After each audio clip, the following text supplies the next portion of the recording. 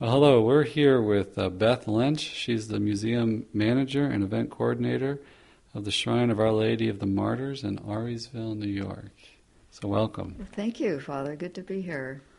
Now, I just grabbed you after Father Mitch's show, and I wanted to just do a little blog on Blessed Ketery's life. Tell us some details about her life and her conversion. Sure. Well, we're excited about her canonization because she was born at Auriesville, right? So she's from the Mohawk Valley. Her mother was a captive Canadian native. She was an Algonquin woman who had converted to Catholicism through the evangelization of the Jesuits that were in Canada. So there's always a pious mother behind the scenes. Yes, God bless these mothers and grandmothers, keep us straight. She was captured, brought to the village that is now Auriesville, and she married the chief of the village. So when Ketery was born, she had a non-believer, her father, and a Catholic mother of different warring tribes, the Mohawks and the Algonquins. When she was only 4 years old, smallpox came through the village and killed her parents, her baby brother. And it badly scarred her and almost blinded her. So the name that we call her, Tekakwitha, means somebody who gropes around or bumps into things. Because of her poor vision. All the interpretations of Tekakwitha indicate a visual problem. Mm-hmm. So, and the scarring was very difficult too. Mm-hmm. So she was adopted by her uncle, who then became the chief of the village. Mm-hmm. When she's only 10 years old, the next trauma that hits her is that the French burn all the villages of the valley, of the Mohawk Valley, because the Iroquois continue to make raids on the St. Lawrence River. They're taking captives, they're interrupting the fur trade, and they said, okay, enough of this. And so she's lost everything when she's only 10 years old. So at that point, the Mohawks said, okay, let's try peace again, let's talk peace. So the Black Robes come to the villages. And this is about 20 years after the death of St. Isaac Jogues.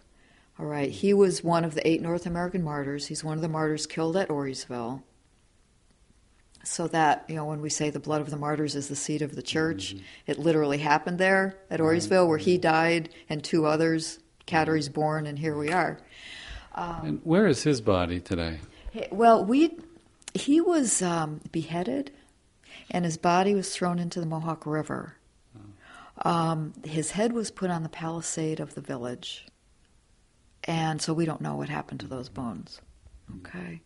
Yeah, St. Isaac and St. John Leland, they were killed 12 hours apart. That's what happened to them.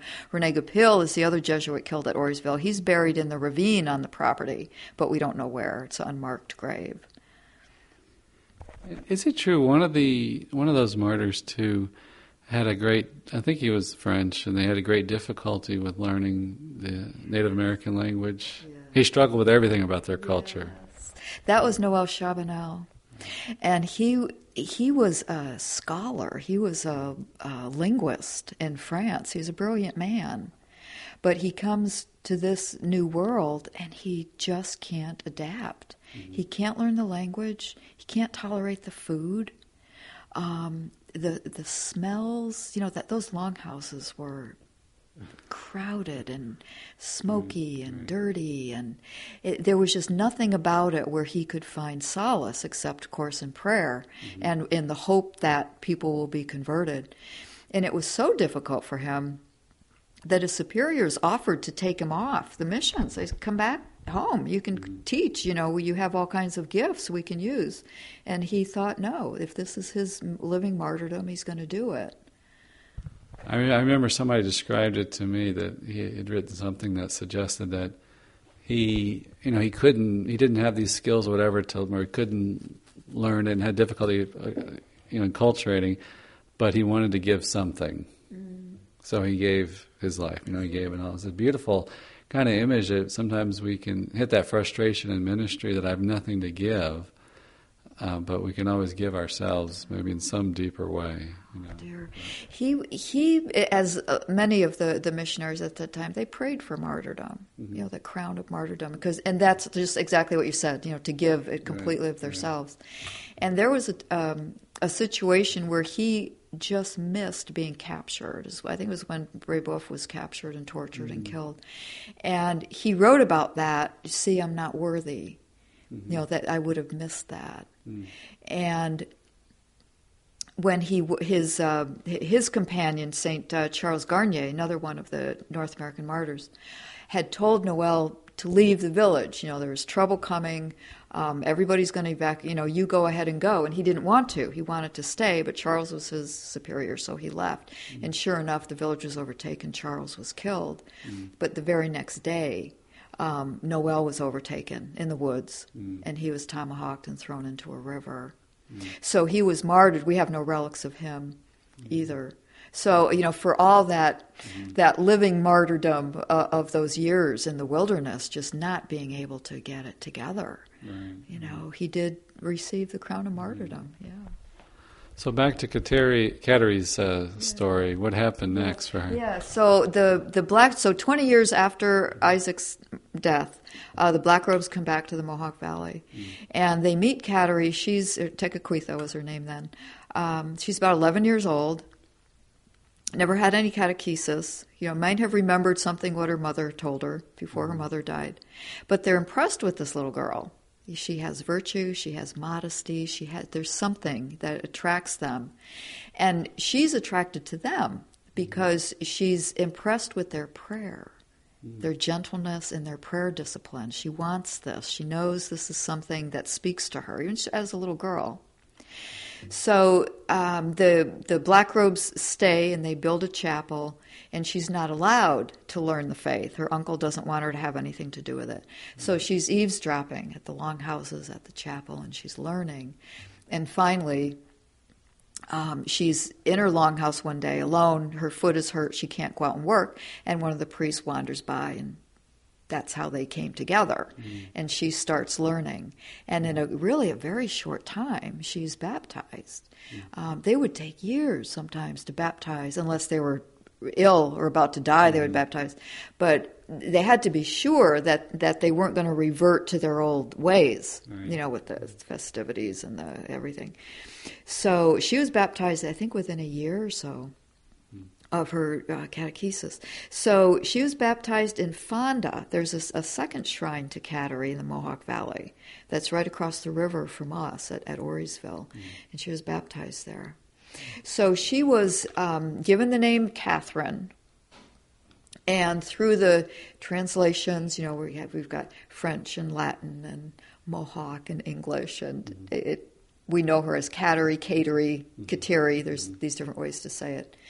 But even prior to that, she was different. She was different. Because of her poor vision, the sun hurt her eyes. She wasn't out playing with the kids. She was alone. If she wasn't working, she was alone. She liked crafts. She was good at that. She couldn't stand the brutalities and the ritualistic tortures that were going on in the villages.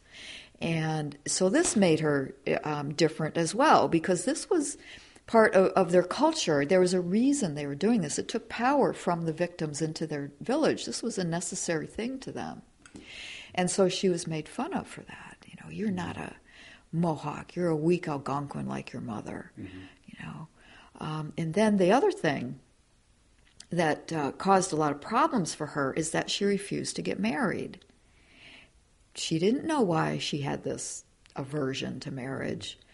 But when they tried to pair her up, she would run and hide. She wanted nothing to do with it. Her family thought she was crazy.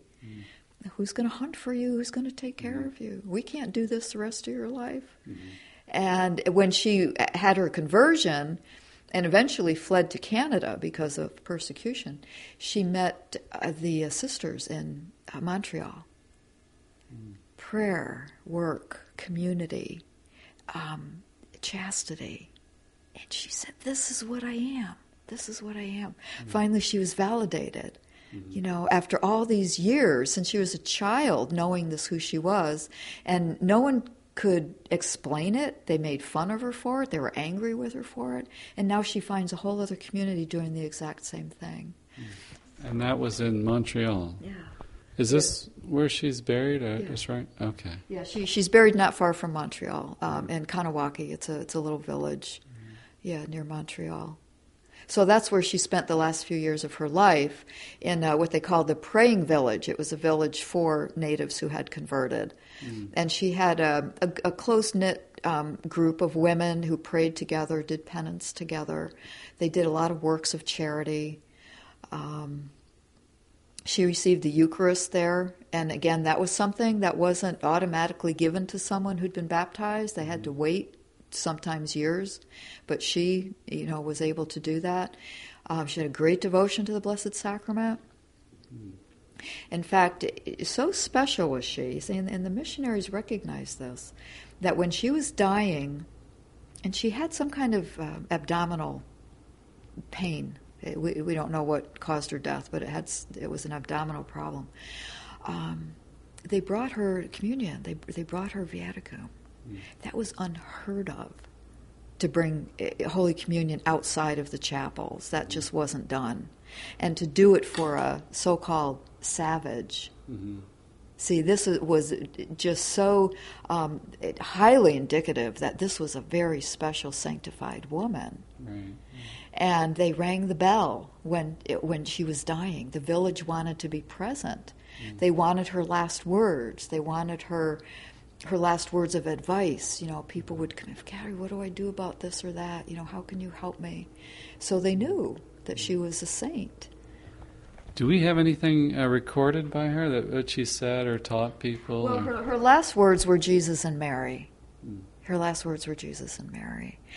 We do have some of her teaching, her interactions with people from the documents that her spiritual directors kept in Canada. Yeah. So those are available. I think they're in English. Of course, they were written in French and Latin. Now, was there a miracle at the end of her death? I heard that she had become radiant. Yes. Yeah. Yes, that was very badly scarred from the smallpox, but also just her harsh life and her penance, and her lack of sleep and her poor nutrition. Her skin was in not good shape, and the priests that were there with her said maybe 15 minutes after her death, totally clear and beautiful. So and that radiance, And she was it recorded that she was inspired to make a vow of virginity or celibacy?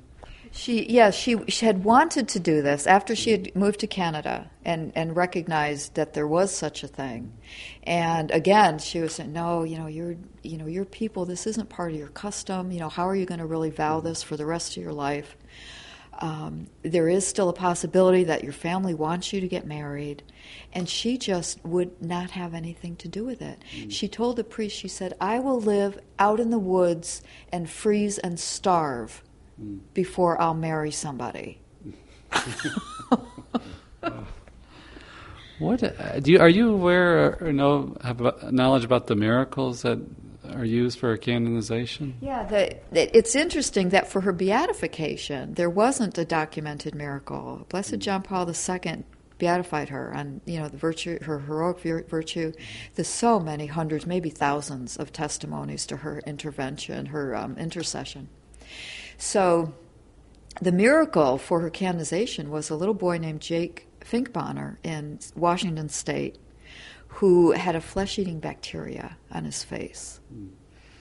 And nothing was helping. The antibiotics, whatever treatments they were trying, nothing was helping. And Sister Kateri Mitchell, who's the president of the Tekakwitha Conference, which is an evangelization organization with Native Americans, brought a relic of Kateri to him.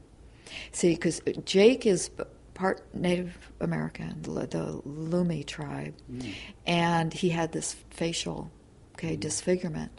And so they bring the relic, they start prayer circles for Jake, and he was cured. He was cured. And Monsignor Lenz, who was the vice postulator for many years for Kateri's cause, gathered all the medical data and all the documentation and processed it through Rome, and that's the one. That was the miracle. Was there a reason that it's been hundreds of years, right? She died in 1680 she died. Yeah.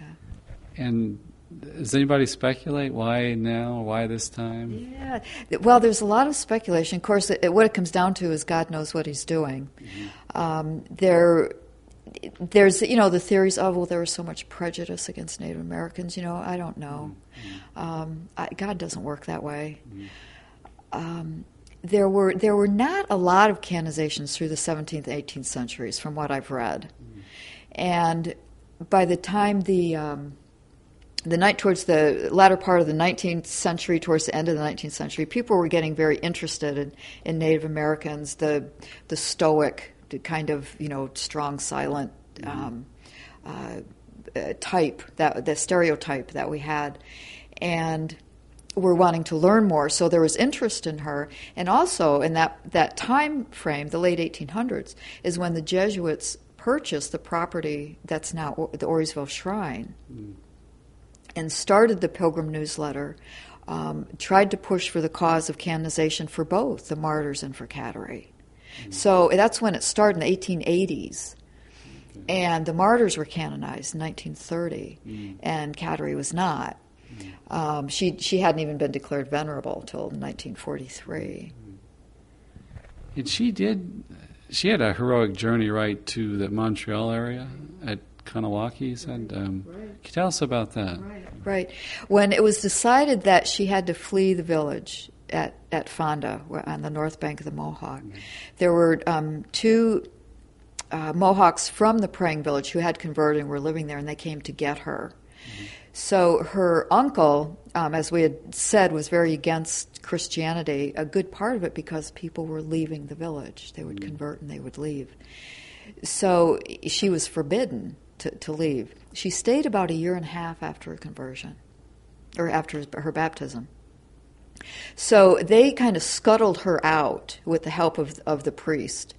And the uncle, when he came back from his trading with the Dutch in Albany, 40 miles away, and realizes she's gone, he's very angry.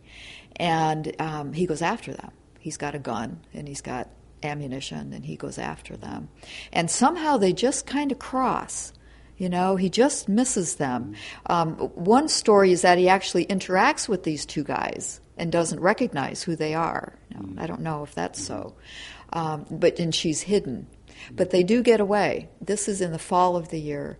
And they go up through very rugged terrain, through the Adirondacks, overland and by canoe, through the waterways of Lake George and Lake Champlain, up the Richelieu River, finally to the St. Lawrence.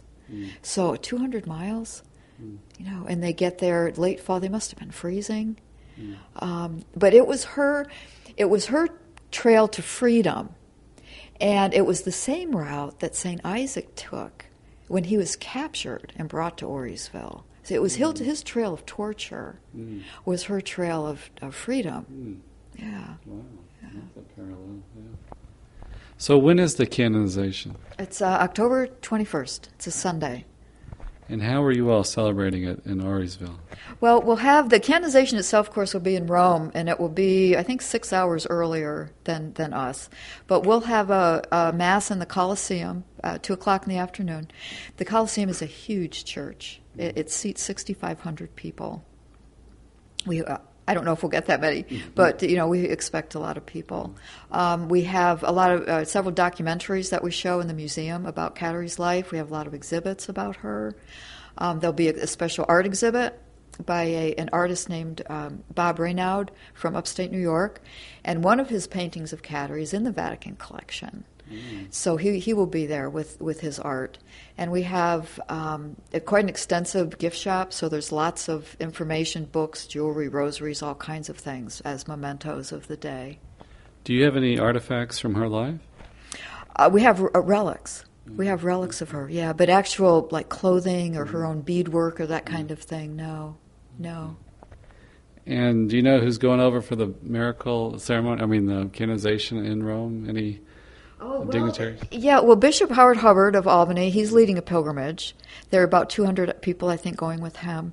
The little boy whose miracle it made the canonization, he's going with his family. He's about 12 years old now. A boy, a young man beyond wisdom beyond his years, as you can imagine, for all he's been through. He went to heaven a couple of times during this whole process, being in a coma, and very, very special young man. There are Native Americans, a lot of them going. There's a shrine in Kanawaki where she's buried, and some are going from there. And there's also people going from Syracuse, New York, which is not far from Orisville, because a Franciscan nun from there is being canonized. So we have 2 women from the Mohawk Valley who are being canonized this year. Is she American-born, the nun? Yes. Blessed Mary, Saint now, Marianne Cope. Yeah, she worked with the lepers in Malachi. Yeah, with Saint Damien. I think not long before he died, but she was there for a long time. Yeah. And Blessed Kateri is going. She's the patroness of. Yeah, well, ecology, but that's St. Francis. Yeah. So I expect there'll be more. Yeah. I would like to see her as a patron of youth. Right. She's this wonderful model of charity and chastity, and just being so strong and knowing who she was, and in spite of all the peer pressure, in spite of the culture, which is like it is today, all pulling our young people in the wrong direction. She's one to look to stay strong. Right. And she was how old when she died? She was 24. She's very young, yeah. And also maybe for eye ailments. She had the vision problem, she had the skin problem. So, we'll see.